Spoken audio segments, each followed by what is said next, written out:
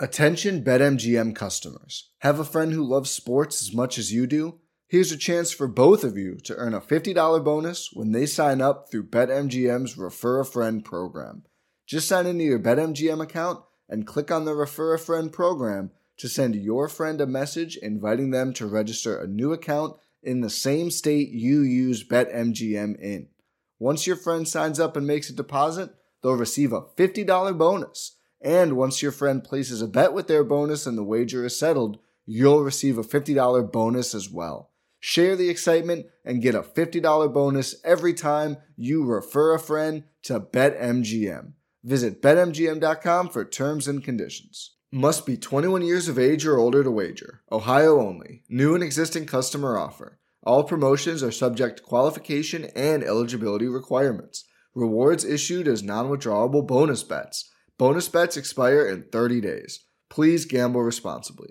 Gambling problem? Call 1-800-GAMBLER in partnership with MGM Northfield Park. Winning comes in all shapes and sizes. Every day there's an opportunity for a win, just like scratchers from the Virginia Lottery. Everyday grab and go, everyday giftable, everyday fun. It's where anticipation meets instant gratification. And they're satisfying to scratch, no matter the outcome. Like the new Virginia Lottery Scratcher Colossal Cash. It's loaded with $100 to $500 prizes. Now, that's an everyday win. Drive to the nearest Virginia Lottery retail location and pick up a scratcher today. Odds of winning any prize, 1 in 3.21. At Lowe's, we're your go-to for great gardening values every day. That's why we've lowered our price on select bagged mulch, now starting at just $2.88 a bag. Mulch helps prevent weeds and retains moisture, and when you put it down around trees, shrubs, and flower beds, you'll see how beautiful it makes your outdoor space. Just in time to welcome back family and friends. Shop online and pick up in store. Lowe's, home to the best part of summer. Selection and product availability vary by location. While supplies last, U.S. only. Excludes Alaska and Hawaii.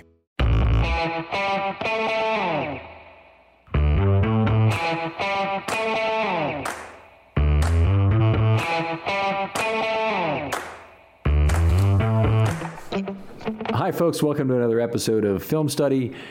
We're in that interesting part of the year, draft season, and we're going to be the first of the draft previews tonight for the tight end position. Joining me for that is Vas Larikos. Vas, how you doing, buddy? I'm doing well, Ken. How are you? No complaints at all. Baltimore Beatdown folks doing well, I'm sure.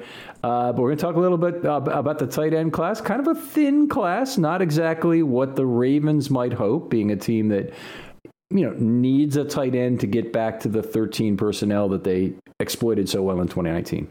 Yes, I think they're looking for a targeted skill set, not necessarily a well-rounded tight end. And Eric DeCosta maybe has already found that with the trade for Josh Oliver.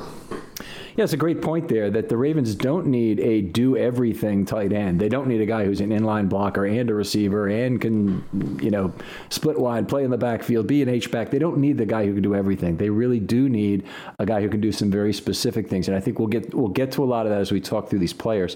What I thought would be a good format for this, Voss, if you're up for it, is we'll just alternate going down our list from 1 to however far you want to go. But why don't we start with the top guy on your list? Well, obviously, it's going to be Kyle Pitts, one of the few blue chippers in the class, a rare tight end with wide receiver skill. I expect him to be long gone, if not in the top 5, certainly in the top 10. That's really going to be a decision for those teams picking 5, 6, 7. Are they going to go for a Jamar Chase or a Penei Sewell, or are they going to go with Kyle Pitts? I don't think the Ravens have any chance to trade up into range. More considering his, it's more interesting how they would potentially have to match up with him if he ends up on a division rival. Yeah, I'm not sure that will happen. I mean, obviously, he could end up in Cincinnati, I suppose, but I think it's unlikely otherwise for him to end up in the division. But you do hear that a lot on Twitter, is how can't the Ravens trade up to get Kyle Pitts? Well, their total draft capital for this year is less than what would be required for Kyle Pitts. So they traded every pick they had. So that basically tells you the Ravens can't trade their way into the top 10. If they traded next year's number 1 even, I'm not even sure that would do it, really. It depends kind of where Pitts goes in the top 10. If they add Orlando Brown to a large swath of picks from this year, I don't think they could necessarily get there either. It would probably be, it would take an awful lot to be too painful for them to consider. So I think we got to get used to in Baltimore Kyle Pitts not being the guy, but what a prospect. Really the best prospect of tight ends since Vernon Davis, in my opinion. Mm-hmm. Vernon Davis was obviously exceptional, put out a combine that was for the ages, frankly, a tight end at 438 and had the size, the speed, everything you'd want at the position, and was a good NFL player, not as good as I think people are projecting Pitts. Yes, I think Davis had a great career, and he was a combine darling, local guy too. I guess, and some have even compared Pitts to Calvin Johnson as the tight end version of Calvin Johnson. One of those rare prospects. I guess there's maybe 8 blue chippers, I would say, true blue chippers in this draft class, and he's certainly one of them. Yeah, you're saying any position there. Yes, yes. I would agree. It's not a whole lot. He won't be 21 until October. 11.8 yards per target with 12 touchdowns as a junior. He can't do a lot better than that. That's obviously just off the charts. The Ravens' record, by the way, 11.04 yards per target, and that was Mark Andrews in his rookie year. No receivers ever had 11. Only 2 receivers, I believe, ever had 10 for the Ravens, and that's Jermaine Lewis in a fairly limited season and Derek Alexander in 1996. So there's not been a whole lot of that in Ravens history. And it's one of the things I really like to do. At Pitts, the thing that really just jumps off the tape at you is how he sits in the chair to decelerate and cuts out of those breaks. But whoever gets him, obviously, they're getting a great player. Oh, no question about it. I think it is going to be interesting to see how these teams decide. Are they going to go with the scarce position? Are they going to go with the best player? There is a good deal of uncertainty beyond those first 3 or 4 picks. Mm-hmm. All right, well, let's go to your number 2 guy, and I think the most we probably have the same number 2 guy, I'm guessing. But how far down do you think that number 2 guy is in terms of where he gets drafted? There's quite a fall to Freiermuth out of Penn State, in my opinion. He's probably going to be end of second round, top of third round, I would imagine. The last Penn State tight end to come out with a strong pedigree was Gesicki, of course, mm-hmm. who's starting to come on in Miami. Not quite lived up to his billing, but Freiermuth, reliable hands. He's a physical runner after the catch, has a really nice stiff arm.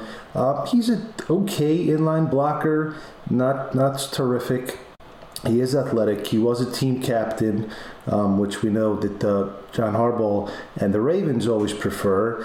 Not a great separator, doesn't have quickness or necessarily a great second-level blocker. I consider him more of a high floor player than a high ceiling player, and I'm not quite sure that would be the Ravens' best use of one of their day 2 picks.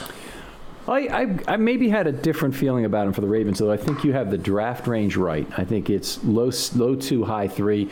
I've seen people talking about taking him at 27, and that's just crazy talk. The Ravens taking him with their first round selection.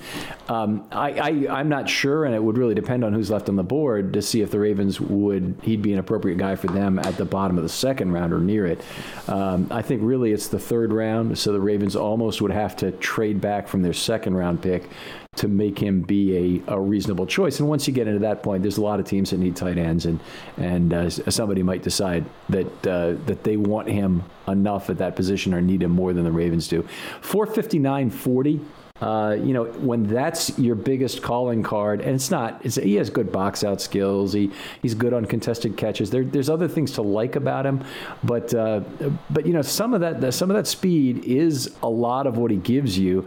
I think he can be coached up as a blocker to be that impressive level 2, level 3 guy that the Ravens had with Hayden Hurst, who really knew what he's doing, starting in the backfield, going to level 2 or level 3 to make a block, where he didn't have to block in line. That's a good comparison. I can certainly see that. To me, the Ravens have 4 big needs, and I know we're not going to get into all of them. before this offseason began, I thought tight end was up in that first priority or second tier. But then they extend Boyle for 2 more years. They bring back Tomlinson, who's a solid blocker. They trade for Oliver. And Andrews, we'll see. Of course, they don't know if he's going to accept the $11 million a year, $12 million a year contract, or if he's going to be pushing for 14 or 15. Yeah, I mean, that would be great if they get him signed this year. Right. For long term, I think there's a good chance. So I don't consider tight end.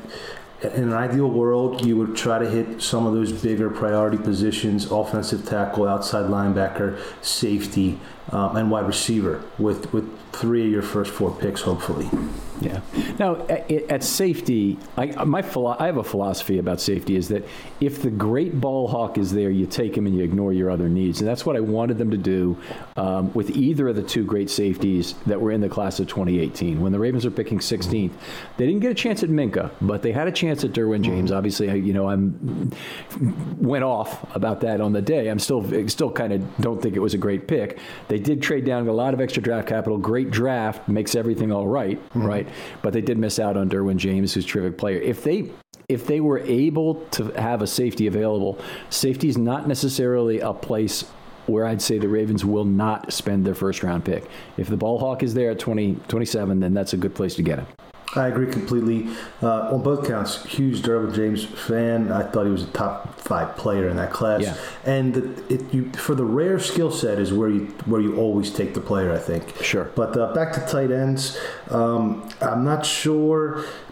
I think they're really looking for someone who is going to be a weapon in the passing game more than a well-rounded player. And Freiermuth has that ability, but there are potentially a few other players more with a day 3 grade who could potentially fill that same role. Yeah, I think there are a couple too, and I'm sure we'll get to some of those.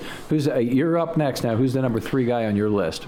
Brevin Jordan out of Miami is number 3, and I was actually a little bit higher on him before his pro day, which was underwhelming. Yes. Particularly the agility drills. They have RAS, which is a good resource where they relative athletic score, and he did not fare well in the agility. What he is a yak. He produces a lot of yards after the catch, 21 broken tackles on 105 catches per PFF. He's best on horizontal routes. And I really do think yak is an area where the Ravens could improve. Their yards after the catch from tight ends and fullbacks will group Reichardt in. 651 yards in 2019, 272 yards in 2020. So that's something that they lost some with Hurst and with some of the other players. So he would bring that. But he's kind of a tweener, maybe a little bit of a fullback build, perhaps best utilized in maybe a West Coast scheme, I think.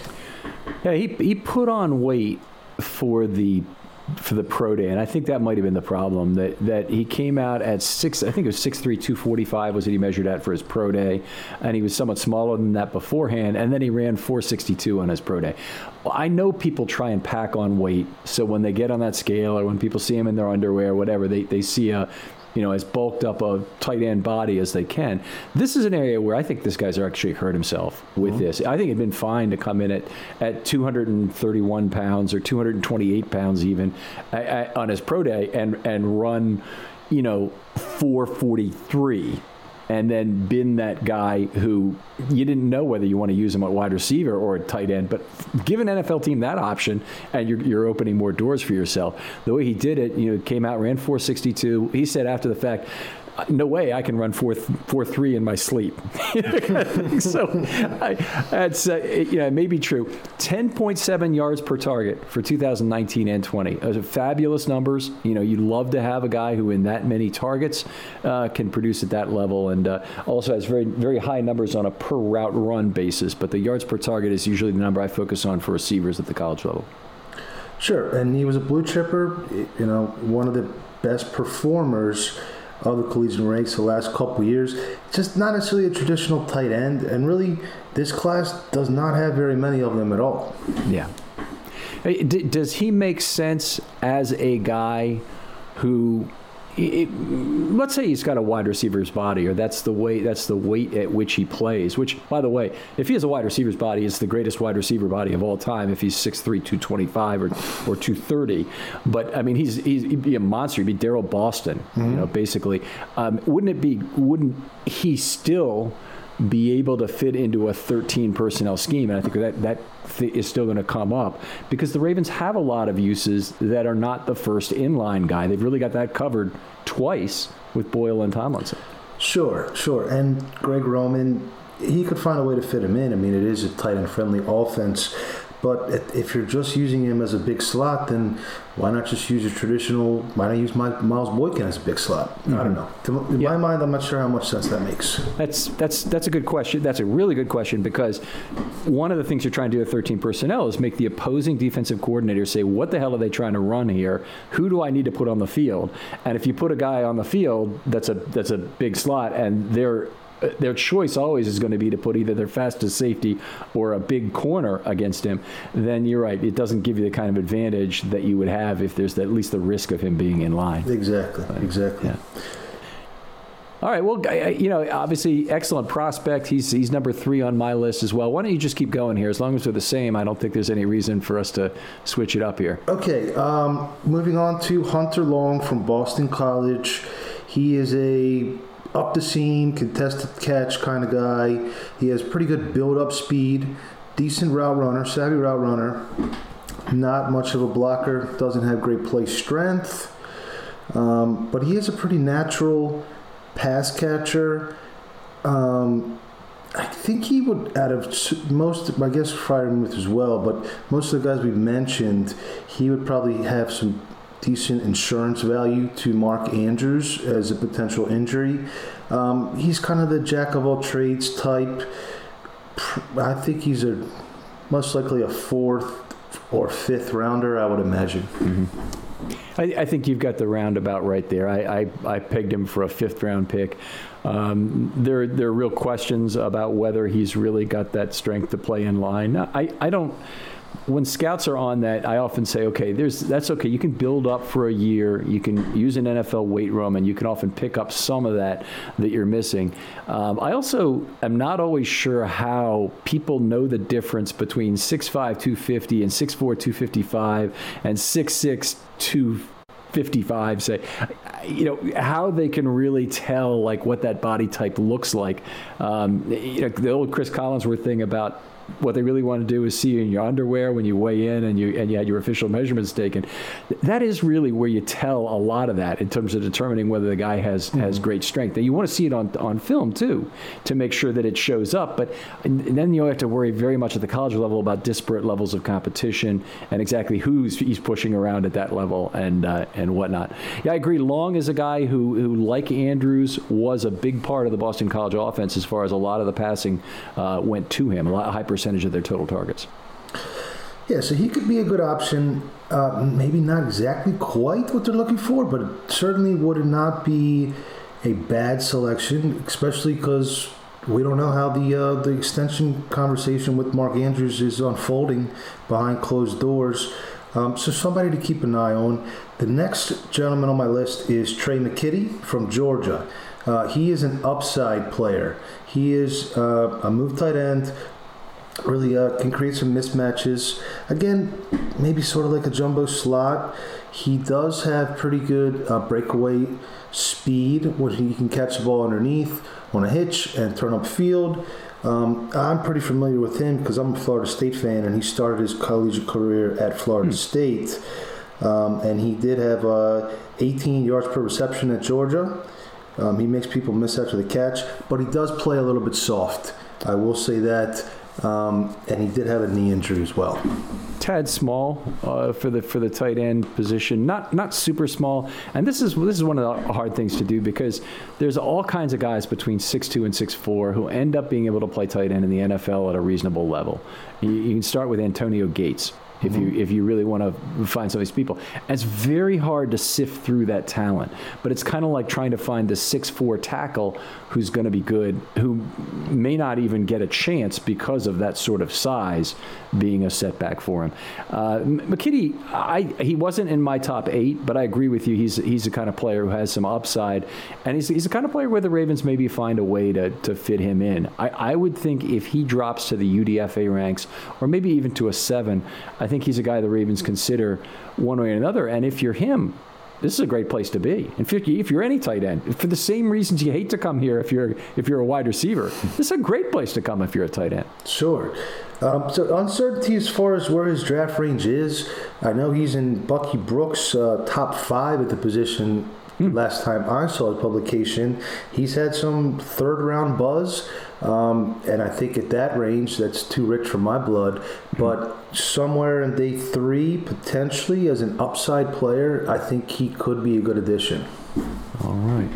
All right, that's fine. Number 4 guy's different. He's the first difference, so let's talk about that one for just a second. I like Briley Moore out of Kansas State, 6'4", 245, so not too dissimilar in terms of the size metrics to McKitty. Ran a 4.64 at his pro day, which is good if true, and I'm very skeptical about the pro day measurements this year, but that would be very good if true. He probably has. Nobody builds 5G like Verizon builds 5G, because we're the engineers who built the most reliable network in America. And the more you do with 5G, the more building it right matters. The more your network matters. The more Verizon engineers going the extra mile matters. It's us pushing us. It's Verizon versus Verizon. 5G built right from America's most reliable network. Most reliable based on rankings from RootMetrics second half 2020 U.S. report of 3 mobile networks. Results may vary. Award is not an endorsement. Winning comes in all shapes and sizes. Every day there's an opportunity for a win, just like scratchers from the Virginia Lottery. Every day grab and go, every day giftable, every day fun. It's where anticipation meets instant gratification, and they're satisfying to scratch no matter the outcome. Like the new Virginia Lottery Scratcher Colossal Cash. It's loaded with $100 to $500 prizes. Now, that's an everyday win. Drive to the nearest Virginia Lottery retail location and pick up a scratcher today. Odds of winning any prize, 1 in 3.21. Non-optimal size if you're talking about wanting to use him in line, but he's another one of these guys that I think really could work in terms of how the Ravens find a way to use him, whether that's he starts in the backfield, he starts split, some solid explosiveness there. He did not have good yards per target the last 2 seasons, and that is kind of a drawback. It would be a red flag for a lot of people. My thoughts on him in a nutshell, I'm sure I'll have something to respond to when you say something.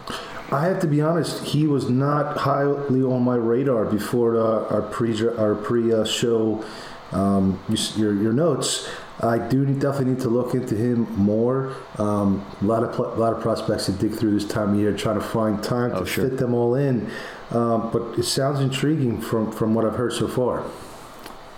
Yeah, I mean, he's a guy the Ravens would probably consider in the 4th round or later. So, definitely a day 3 guy at this point. So that's cool with that. Let's go to your number 5 guy. I think we should touch on Tommy Tremble here. He's a bit of a, polarizing prospect, potentially. Apparently he's picking up steam as a day 2 pick in some circles. And I know he has quite the following amongst some of the Ravens loyalists we converse with on Twitter. They're thinking he would be a great pick in the 2nd round. Out of Notre Dame, he's considered a very good blocker, pass protection, and in the run game, not necessarily in line, but reaching 2nd level. He does have high-end athleticism. He tested really well. Very underdeveloped. He's raw. 35 career receptions total. He played 2nd fiddle to multiple tight ends at Notre Dame. He also had some bad drops, questionable hands. If you didn't have Nick Boyle, I think he would be in play, but I don't see him adding a lot to the Ravens at this point. Yeah, the buzz is that he would be a great fullback for a team that wants to commit to that he would be a guy. And frankly, if the Ravens having Ricard, I just don't see that as an option at all, that they would look to pick up a pure fullback guy. I'm happy with a guy who can play inline 20% of the time, in the backfield 30% of the time, and split 50% of the time. I'm happy with that. But I don't think they want a guy who's going to be a 70% of the time a fullback and maybe motioning to get advantages for some of the time. I just don't think he really would fit the need for that. Now, that said, I agree. He's the 5th best prospect in this draft. Again, a little bit undersized at 6'4", 240. He really is more of a Kyle Juszczyk guy. Mm-hmm. And there's been some talk about him being a more explosive receiver. Kyle Juszczyk, if folks maybe don't know this, until he came along, the longest reception for a fullback in Ravens history was 30 yards by Ovi Mihaly at Tennessee in 2006. Juszczyk had 3 catches longer than that, all between 31 and 39 yards. So he really had some explosiveness as a receiver that we kind of maybe didn't notice when he was here as a player, and certainly has been a fine player in 2 tight end centric schemes. It's just tough to, even for a quote unquote mismatched fullback, if you want to call him that, it's tough to spend a high pick there. It really is. Juszczyk was, what, a 6th rounder, if I remember correctly? 4. Juszczyk was a 4. Yeah. Okay. I'm mistaken there. But Ricard, again, you have Ricard. You found him as UDFA, converted him, and paying him a good solid salary. And I expect him to be with the team for several years going forward. Right. I agree. I think I even have some excitement with Ricard about his ability to catch the football and what he can do after the catch, and maybe more importantly, how you create a mismatch on the outside that threatens more of the field again by having big on small, by him running that flat route has just been fairly impactful. The Tennessee game, right? The playoff game. That drive. Yes, exactly. Yeah. Exactly. That was a beautiful drive, wasn't it? Yes, it was. You go ahead with your number 6 guy. Okay, Kenny Yeboah, Ole Miss. He's a playmaker, 19.4 yards per catch and 6 touchdowns after transferring for Temple in only 8 games. He has a pretty solid vertical speed, can make some circus catches, run after the catch. On the downside, he's got a little bit of a weird body type. He has very skinny legs for a tight end. Had some concentration drops, and I don't think he would hold up very well as a traditional inline blocker. I would agree with that. I mean, he's got some gangliness to him. I think some of that is also what I like, and people are going to laugh at this again. Arms are over 34 inches. That is offensive tackle length arms on a guy who's 6'4". So he's really over length as a player bear, but that can really help him getting out to level 2, dictating that first contact, and level 3 as needed with players who have much shorter arms. And if he should be able to help him, when coached properly, to keep his feet well. And if you combine that with his 15.9 yards per target as a senior, which is just an absurd number. I've never seen anything like it. You saw 19.4, whatever, was his yards per reception, but he caught a high percentage of those balls, and it's 15.9 per target. So just absurd. I thought I saw that he did not run on his pro day, which is another one of these telling me that if he came in at 6'4", 250, he probably packed on weight to get there. So he probably is naturally 238, something like that, and didn't really want to run after picking up all that weight. Sure, that makes sense. I'm looking forward to, hopefully in a few years now, where they have miles per hour on the field that are tracked with GPS, and we're not trying to decipher how is it 39 yards at your pro day and all this other stuff, and does he run as fast as he, or you know what I'm saying, as fast as he plays, because some of that's a little bit much, but I do think as like a 6th-round pick, he does intrigue me. Yeah, I agree. I think that'd be a great place if the Ravens could get him there. I'd be all for it. There's a lot of players that the Ravens will want for need come in that 6th round. And once you get to that point, a lot of those players will end up being UDFAs, and you go ahead and you take a chance, you wait on some of them. And if Yeboah is available as UDFA, I think the Ravens will scarf him in a second.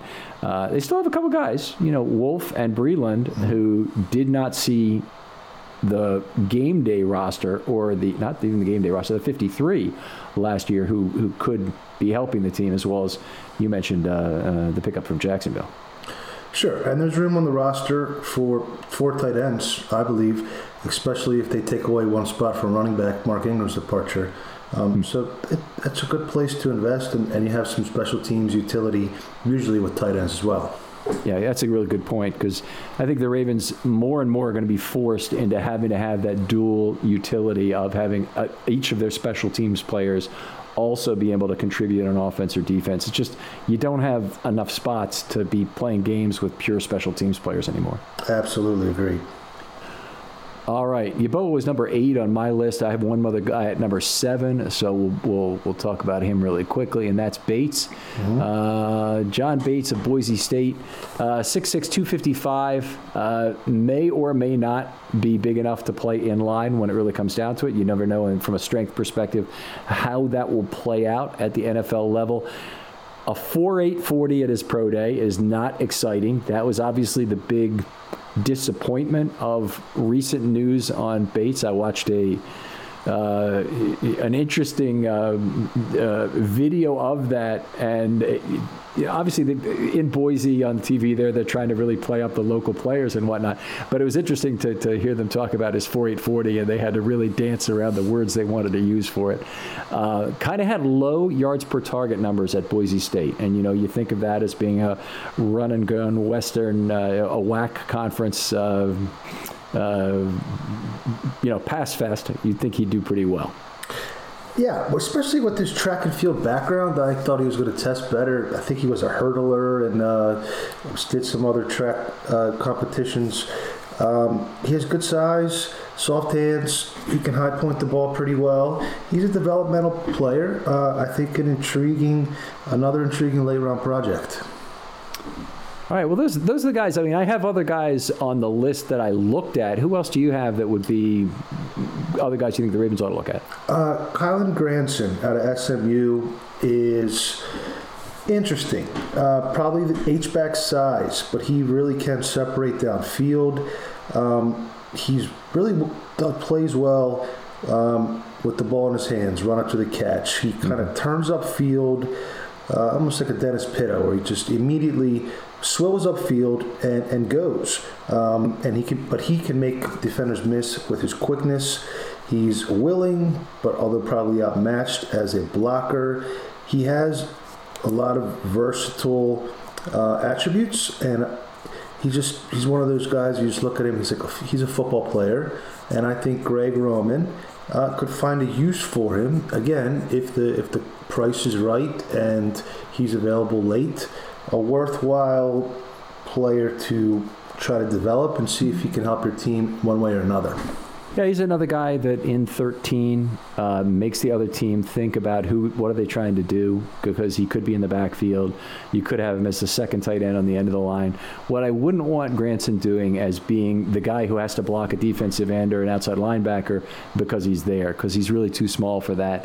10.6 yards per target, effectively playing most of his time in the slot at SMU. So there are things to like about him, and there are things from a developmental perspective that a lot of these guys can do something well, but there aren't too many guys who can do most of the elements well. We didn't even touch on any of the pure big guys so far in this draft, but there are a couple of them too.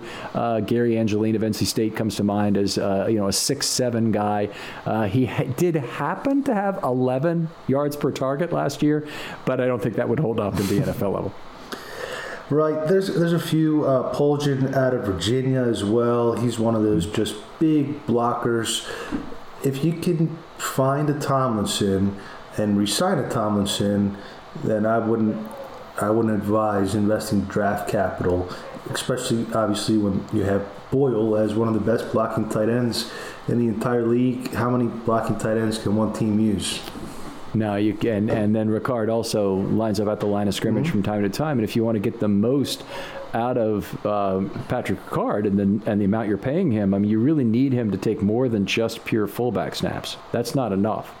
The Ravens, when they lost Boyle last year, they did run into problems and they didn't know exactly how to line up with that sixth player. It wasn't like the offense, by the way, lost anything in so doing, but they made choices between it being an offensive lineman or a tight end or having an extra receiver on the field sometimes, but they often had a tight end who just no way, no how were they throwing the football to him on the field. Tomlinson was that guy.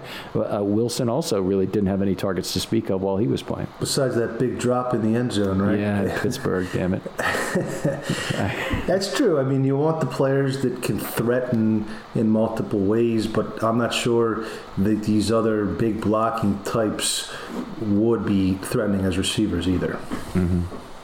Well, I got one other guy who is a real dark horse that I think it's a matter of 13 personnel being a fit for him here. And maybe this means he drops to UDFA for the Ravens, or maybe it means that somebody else will pick him up before then because he has some intriguing characteristics, and that's Pro Wells of TCU. 6'3", 249. He ran a 4.83 so that's going to hurt him. What's even worse is that his explosiveness stats, meaning the broad jump and the vertical, were really bad. And you don't know if his brother-in-law was making those measurements at the TCU Pro Day. So it's really one of these questions that really knocked him down a little bit in my mind to a pure developmental guy. Maybe it works out, maybe it doesn't. He's the kind of guy, bring him to campus UDFA, and it's really a free lottery ticket, but I wouldn't waste a draft pick on him. Agreed. He was a little bit higher on my list before. It's hard to fake a jump, I think, at the Pro Day. And with those kind of measurables, he's probably one of those, to use a baseball term, a 4A kind of player. But yeah, as a UDFA, I'm sure the Ravens will probably bring in at least one, if not two. Another UDFA, Quentin Morris out of Bowling Green, potentially. Another one of these, a little bit undersized, limited athleticism, but made some plays, and maybe he fills a spot on the practice squad or the back end of the roster, and maybe he gets a chance one day he could do something. Right. There's one guy on my put list, and put option, meaning I want to buy the right to sell this guy. Okay. So I have to explain to the fans. I know you know Voss. Miller Forrestall of Alabama obviously has had a fair amount of play on national television, being where he is. Ran a 4.95 and he's still a little undersized for a tight end at 240 and 6'5". It's not a body type that I think is going to work at the NFL level. I would be surprised if he works out. I'd be very surprised if the Ravens were to even try to get him into camp with those kind of measurables. Sure. It's a limited, a targeted skill set that they could use. And to me, that's really when the game flow goes, game script goes off script, and you're forced to play catch up. It would be nice to have another tight end continue giving Lamar Jackson targets. So I think it's really a vertical tight end with speed is the player that I would be most interested in finding. This draft class doesn't have too many of them, but again, hopefully Josh Oliver, if healthy, can provide that. Yeah, I think that's fair. I think another thing I would like to see, there are two characteristics. One is the possibility to get from the backfield into level 2 and 3 and being an effective blocker. I think that brings a lot. But you've also got to combine that with a zone-beating ability on play action. So when you do line up in the slot, or even when you line up in the backfield, you got to know how to sit down or take advantage and exploit that linebacker who makes the misstep. So find space for Jackson to find you easily, present yourself for the football quickly on a lot of these play action plays that Jackson creates something out of nothing. Mm-hmm. Willie Snead was that was his specialty, so we do have a little bit of something to replace there. Yeah, I don't know if it was you. I was doing the show last time where Willie Snead was signed immediately after it. And we were just talking about, it would be great if they got him. And then, darn it, we record the show, and it's not going to air for another week. And Willie Snead got signed by the Raiders.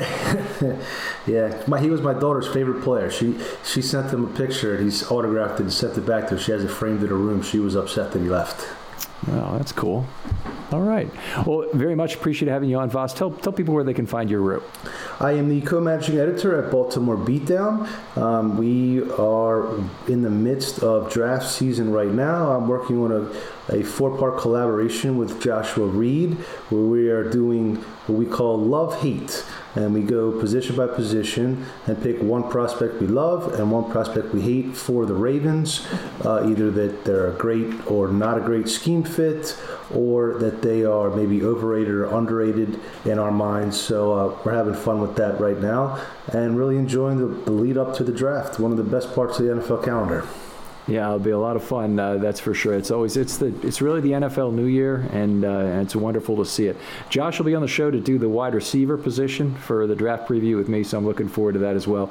Josh is on a lot, so does a good job out of Alaska. He's one of the same people, one of the few people who's on the same schedule as I am. I'm very much a night owl, but we usually record at 1 or 2 a.m. Baltimore time because that's the right time for Alaska to be recording there. He's been a great addition to our crew at Beatdown. Hard worker, very hard worker. Yeah, he does. He's prolific, isn't he? So anyway, appreciate having you on. Other folks out there, if you'd like to do a film study short, send me an email, filmstudy21@verizon.net or at Film Study Ravens on Twitter, just with your ideas about any topic you're passionate about. I want to be very inclusive. If you want to be on, I'd love to have you and talk about something interesting about football. Thanks again, Voss, for coming on. Thank you. Appreciate it. And we'll talk to you next time on Film Study.